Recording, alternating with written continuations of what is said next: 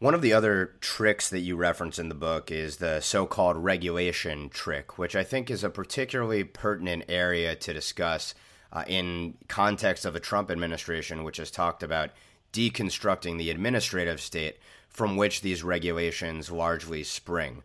Tell our listeners what the regulation trick is and how you would propose to remedy it. Okay.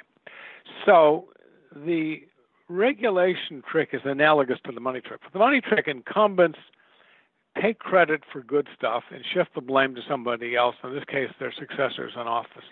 With the regulation trick, the incumbents in Congress promise us regulatory rights, and then they tell the agencies to impose the duties needed to fulfill the rights. That way, the incumbents get the credit for the rights and shift the blame for the burdens to the agencies.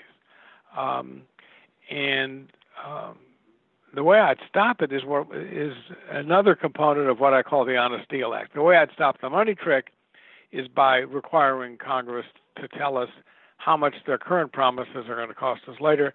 The way I would stop the regulation trick is to require Congress to vote on major regulations, whether to increase burdens or to decrease them, so that the members of Congress are responsible for both regulatory benefits and regulatory burdens.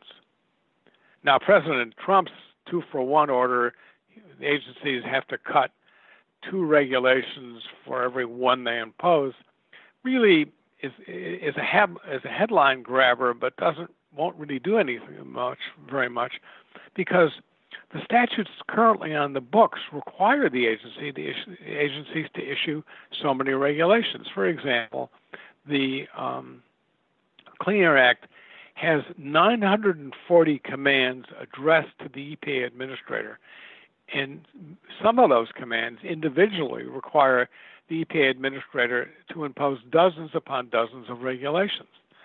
So for Trump to say he's going to stop the regulatory state by telling his people not to issue regulations is like the king commanding the tide not to come in. It ain't going to happen.